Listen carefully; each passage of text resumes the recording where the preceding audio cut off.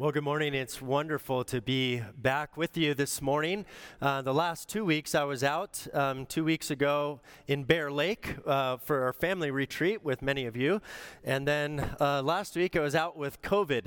So thank you for your prayers for me while I was away. And I'm grateful to be through that. And hopefully that will hold me over through the winter as well. But happy to have my energy back, and I'm delighted to be with you today. After a break from for World Communion Sunday, which was last week, we're going to continue and also conclude our series that we've been looking at through previous weeks called Platitudes. These are phrases that have become popularized, and they're often used perhaps in churches and sometimes among Christians, and they're kind of cliches. They tend to convey a part of a truth, but when you look at them more closely, they're problematic and not truthful, not biblical. In fact, they can even be hurtful to people. So several weeks ago, we looked at the phrase, everything happens for a reason. And we often might use this phrase to comfort someone when they're going through a hard time, but what they hear when they're going through a difficult time and you say everything happens for a reason, what they hear is that God is making this difficult thing happen in my life, and that therefore this must be part of God's will and a purpose that I cannot see. And we learn that there are so many things that happen in our world that are actually not part of God's will, such as wars and school shootings and all kinds of things that we experience that are not part of God's will. But what God does do is God is committed to bringing beauty out of chaos and redeeming the situations that we find ourselves in. And then we looked at the phrase, God helps those who help themselves. And part of what I like about that phrase is that it's a call to be responsible. And God calls us to take responsibility for our own lives, our own faith, our own spiritual development and growth. But it also is exactly the opposite of God's grace. Thank God that God routinely, consistently helps those who are unable to help themselves. That's the essence of God's grace. We can't forgive ourselves. We can't confer forgiveness. God's grace comes to us when we're not able to help ourselves, and then God calls us to be people who help others in real life situations when they cannot help themselves. And then 2 weeks ago, Pastor Bree gave a remarkable sermon on the phrase, God won't give you more than you can handle. And that's kind of similar to the first one, everything happens for a reason. God won't give you more than you can handle. And what we think that's comforting, because it means that, well, God can handle whatever it is that I'm going through. But the problem again is that maybe God did not give you this cancer that you're experiencing or whatever hard thing you're going through. But God does promise to help you with whatever life gives you. God doesn't give us all the bad things that happen in our lives. So today we finish this series looking at a phrase that is not often used in churches like ours, but I bet you've heard it before. It's popular in some contexts. Maybe you've picked it up. Maybe you've used it. Maybe you've seen it on a bumper sticker. It looks like this. God said it. I believe it. That settles it. How many of you have heard this phrase before? Raise your hands. God said, or maybe you've seen it on a bumper sticker. It sounds very true. I want to start by talking about what I like about this phrase before I tear it apart. So what I like about this phrase is that it gives the sense that we trust God no matter what. As Kathy so eloquently prayed, that we bow our hearts in submission to God. And thank God that there is a higher authority than me in my life. I need that. In the Presbyterian tradition, we place a really strong emphasis on the sovereignty of God. God is the ultimate power in the universe. The ultimate authority is our creator and the force that governs and sustains all living things. And so if God speaks, then who are we to question it or contradict God?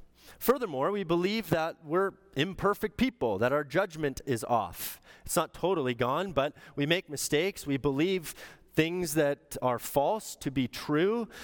We will choose the wrong course of action. We make mistakes, believe things that are lies. And so if God says something, then we don't have much of a standing to say that God is wrong and we're right.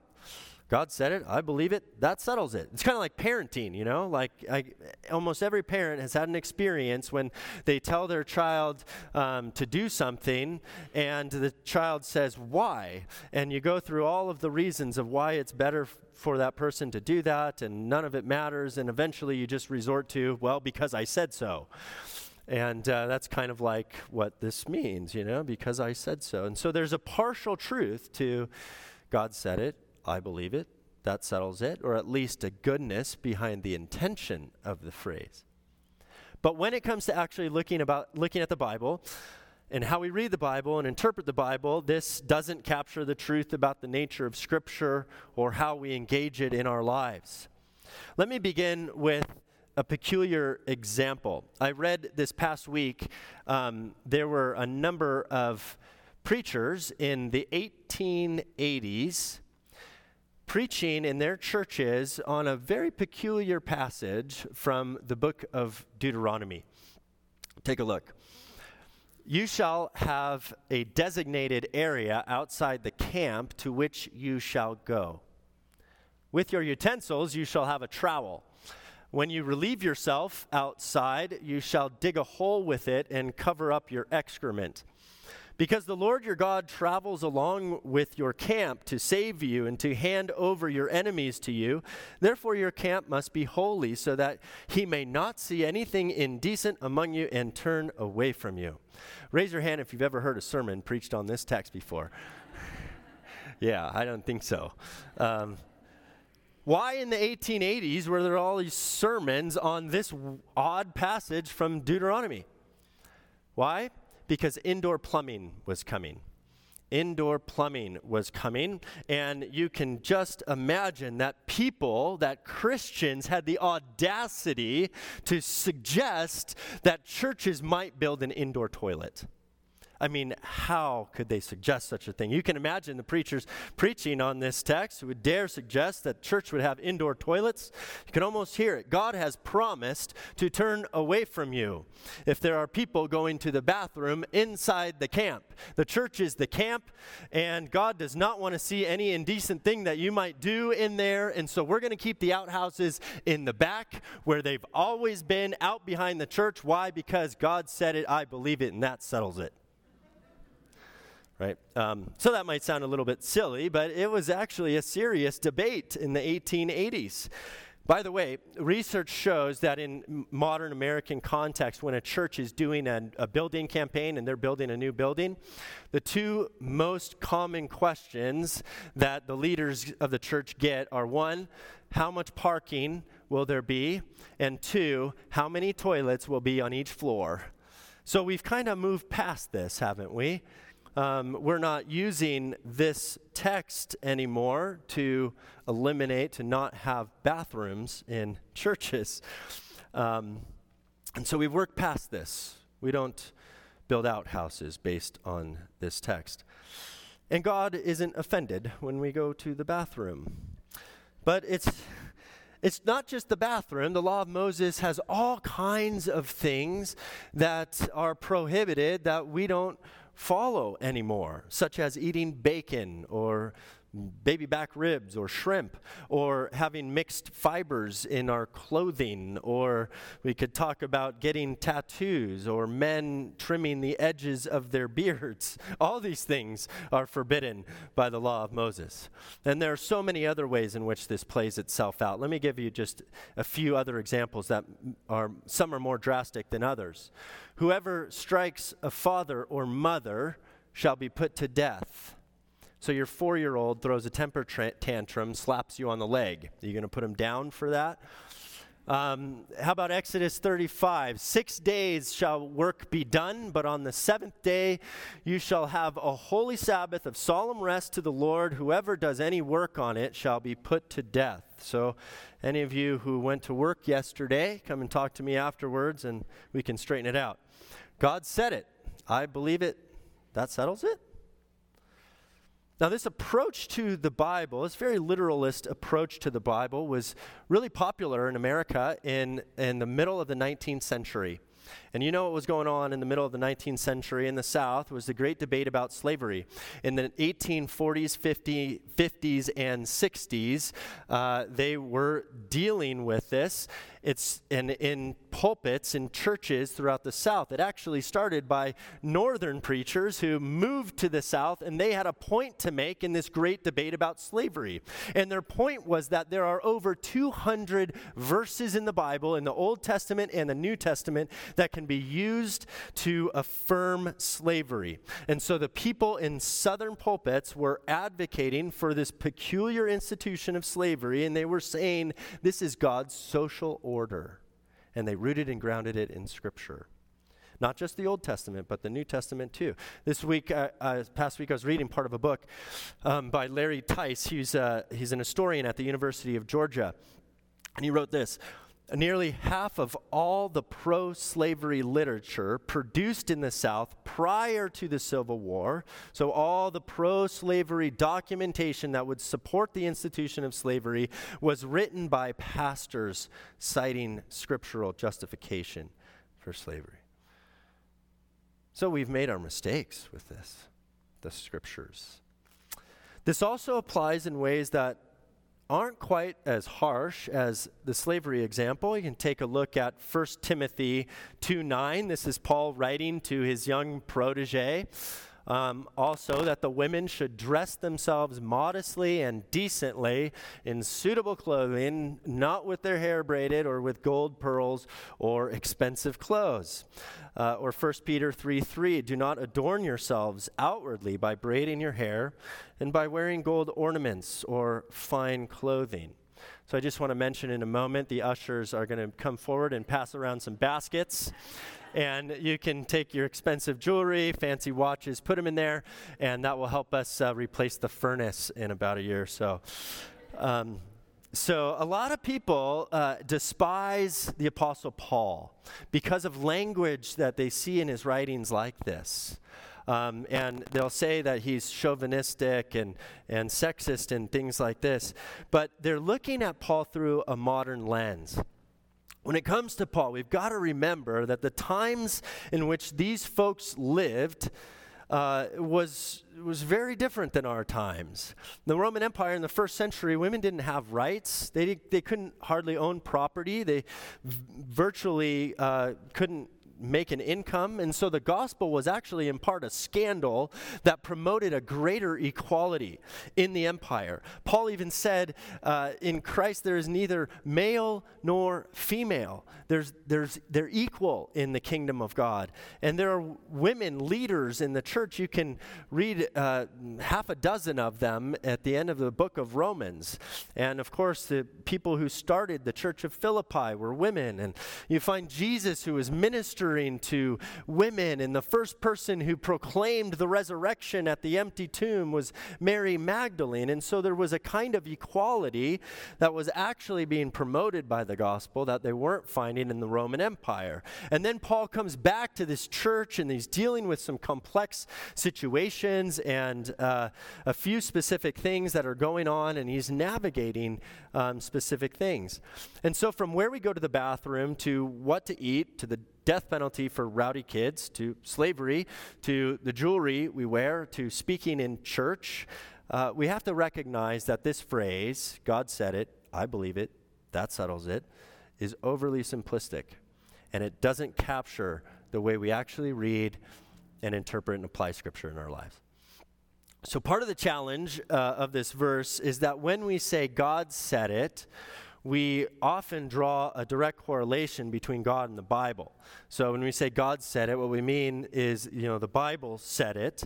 And from my perspective, when we draw that one-to-one correlation, we miss the mark on the nature of Scripture. Because we don't believe that the angel Gabriel dictated every word in this book to those who were writing it. These people had names, they lived in real context, they had real challenges going on in their lives and in the world at the time. They had imperfections, they had fears, they had concerns, all sorts of things. And God uses these writers to accomplish his purposes. That is a testimony to the gracious provision of God to use ordinary human beings to accomplish his purpose in the world. And it began really with the first 5 books of Moses being told orally, actually, as stories around campfires, to scrolls being read in the temple and then in synagogues, to letters being circulated around churches, to a graphic vision of the apocalypse. Some Christians have the idea that the Bible is God's words dictated exactly word for word, like robotically moving the hands of those who wrote it. But in our tradition, we believe that God inspired the authors and God's interactions with God's people, but it's not God's exact words. In our tradition, we take the Bible very, very seriously, but we don't always take it literally. We don't ask people to put their faith and hope in the Bible. We ask people to put their faith and hope in the God of the Bible, the God to whom the Bible points. So there's a text that's often used when this phrase is quoted, God said it, I believe it, that settles it. And it's from 2 Timothy. Paul writes again to his young companion, and this is what he says. We'll take it in chunks. All scripture is inspired by God. What does that mean? What does he mean by this? First of all, what does all scripture mean when Paul wrote it in the first century? Because he certainly didn't mean all scripture is this Bible that we know of as the Old and New Testaments. The New Testament, I mean, it's in here. So we have to ask, what does he mean?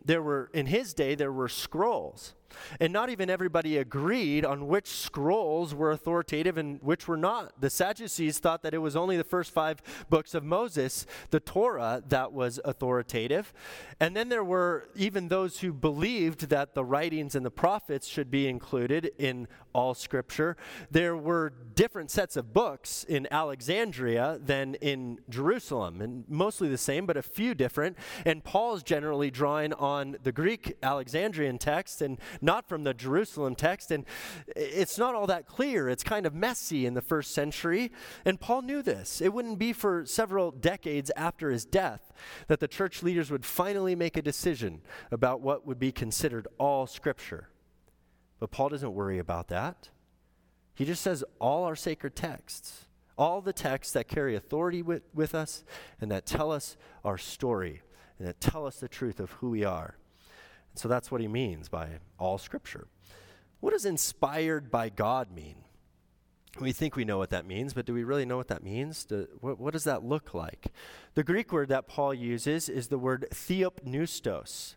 It's an interesting word. It's a word that Paul seems to have made up. It's not found in the Greek language before the time of Paul, before Paul, and it's not found in any other of his writings. It's as though he mentions it in passing here in this text. The theopneustos, theo is the word God, and pneustos is from the word pneuma, which is the word for spirit, or the Holy Spirit, or wind, or breath. So what does it mean? God spirited, God winded, God breathed. Okay, God breathed, so we kind of go with that. And we don't really know exactly what that means. What does that mean that God breathed on this text? Right? It could mean that God placed the ideas, the big ideas, in the hearts and minds of those who wrote it. Could it also mean that the biblical authors wrote it and God breathes on it when we read it, so that when you read it, you hear God speaking to you through the text? Both of those are possible interpretations. But then Paul goes on to say, it's useful. It's useful for teaching, for reproof, for correction, and for training in righteousness, so that everyone who belongs to God may be proficient, equipped for every good work. That's his point. He doesn't explain and unpack the word that he uses, inspired, all scripture. He's just saying our sacred text, God breathes on them, and in some mysterious way, that makes them useful to us when we read them, and they help us to understand who God is and what is God's will for our lives. And so that means that scripture is complex. It needs to be interpreted, needs to be rightly handled, and that's why we try to understand it in its historical context and why they were writing these things and to whom, what was going on in the time, in the literary context, and the original language, the theology, and we say, how does this relate to us today? And that leads to one final thought, one final problem with God said it, I believe it, that settles it, which is that it doesn't really settle it, does it? It doesn't settle it, and I haven't settled much of anything for you today. I realize that. But it doesn't settle it because we have the important work of interpreting this text. Jesus didn't have the perspective of God said it, I believe it, that settles it. Unless it was a direct word from God to him, then yes. But he never applied it to the Bible. And instead, you'll find Jesus saying things like, you've heard that it was said of old, but I say to you. And so he reinterprets Scripture for a new time. You see him disobeying the Sabbath and healing on the Sabbath, which was very upsetting to the literalist Pharisees at the time. And same with the apostles. Paul's out preaching to all these Jews and non-Jews, these Gentiles, these believers, and Paul knows all too well that God said to Abraham, you and all your male descendants shall be circumcised as a sign of the covenant. He knows the law of Moses says this, and so God said it. But that didn't settle it for Paul, not anymore. And what Paul knew was that there were a whole lot of young adults, males and middle-aged males who were coming to Christ, and the circumcision thing was going to be a bit of a hang-up. And so Paul said, I don't think, yes, this is in the law of Moses, and I don't think it matters to God anymore in light of Jesus Christ. Even though God said it to Abraham and to Moses, I don't think it means it for these people today. And that was a total scandal at the time. Other Jewish Christians hated him for this. In Acts chapter 15, the question becomes before the council, what do these non-Jews have to do then to be followers of the Jewish Messiah? And they debated and they wrestled and they discussed it, and they said that almost everything except for a few things that are essential to sort of keep everybody from killing each other between the two groups, the rest of it doesn't apply anymore. Jesus has fulfilled the law. And eventually, many of the Jewish followers of Christ agreed, these things aren't required by our covenant with Jesus Christ. So God said it, but the apostles said that doesn't settle it, not anymore.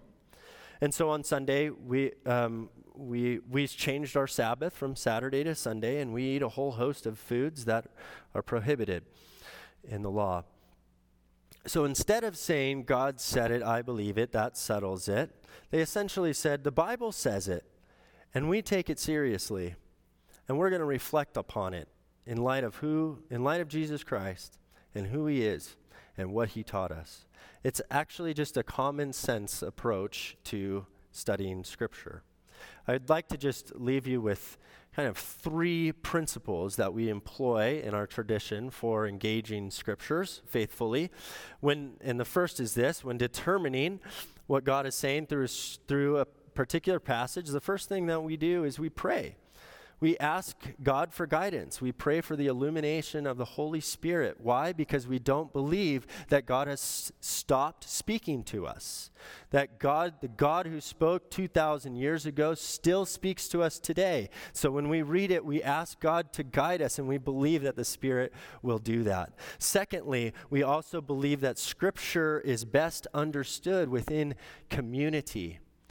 Because we bring our own biases, our own backgrounds, our own social locations into our reading of the text, and it's important that we have other voices. The Presbyterian Church built the entire denominational structure on this principle. We understand more clearly if we bring multiple voices. And then finally, when looking at a particular Bible passage, we follow the guideline that Scripture interprets Scripture. So we don't take a verse out of context and isolate it and hold it up as if the rest of the Scripture would agree if it says otherwise. So when Paul argues that women should be silent in church and that particular church, okay, but throughout the rest of Paul's witness, you see him lifting up women and arguing for a different way forward. And so we allow Scripture to interpret Scripture. So I'll leave you with this this thought. Well, it's from a rabbi. Okay. This rabbi made a T-shirt about this phrase, and this is what it says. I think it's pretty good. God said it. I interpreted it as best I could in light of all the filters imposed by my upbringing and culture, which I try to control, but you can never do a perfect job. That doesn't settle it, but it does give me enough of a platform to base my values and decisions on. Sounds like a rabbi, doesn't it? Yeah, I love the Bible. I have, my whole life is shaped by this book. I look at the entire world. My whole worldview is shaped by this story. I read it every day. I study it in depth every week. It's my defining story. My life is changed by the God I encountered from reading this book, and it continues to be so. I've tried to memorize some of its word. I try to live by its precepts and fail every day. It contains, for me, the words of life, and it's okay to wrestle with it. God, we thank you for your word. It is a lamp unto our feet and a light unto our path. We remember that we don't worship the Bible, we worship you, the God of the Bible. We thank you that you've called us to be people of the book and to find our stories wrapped up in this story. We also acknowledge that we are imperfect and we interpret things. We read things wrongly from time to time, and we thank you for your grace, which covers our mistakes. But give us your Spirit that we might faithfully read this Scripture and study it and give it everything that our brains can give it so that we might know more fully what is your will for us. And may we know you, be known by you, and be loved by you. In Jesus' name we pray. Amen.